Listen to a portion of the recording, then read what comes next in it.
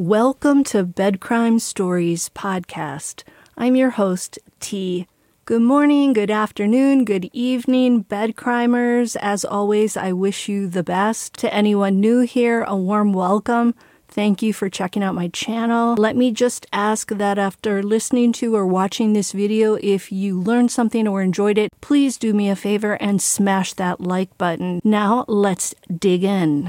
Hello, bed crimer. According to News Nation, University of Idaho suspect Bryan Kohberger was known for his rampant sexism at Washington State University. This isn't the first time we've heard this. However, this was seen in the way he allegedly treated his female colleague and in the way he graded the work of his female students. Multiple sources told Chris Cuomo of News Nation that Kohberger had quickly earned a reputation for grading the female students harsher than the male students. You may recall that Kohberger was studying criminology at Washington State University and also working as a teaching assistant. Sources are saying he often made chauvinistic and condescending remarks toward women. In one instance, Kohberger allegedly told his female colleagues that men were going to take their jobs because women aren't as smart.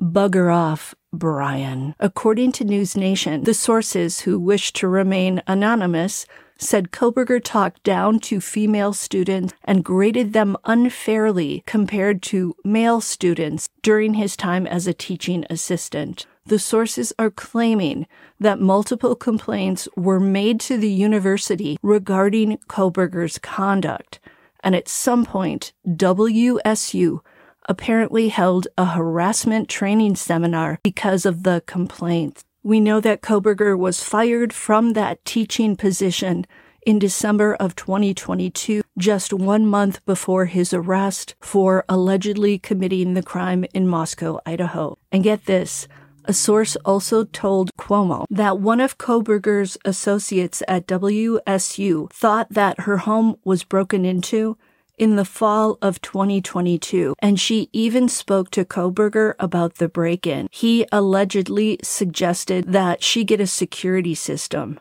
The source believes law enforcement investigated the break-in, but is unaware of the outcome of it. I think it's safe to say once again that if these allegations are true, then Bryan Kohberger is definitely a misogynist. I find this odd because his only siblings are females. And I'm going to generalize right now and say that I have often found that men who grow up around strictly female siblings have a tendency to treat women better, view them as their equals, and understand them just a little bit more.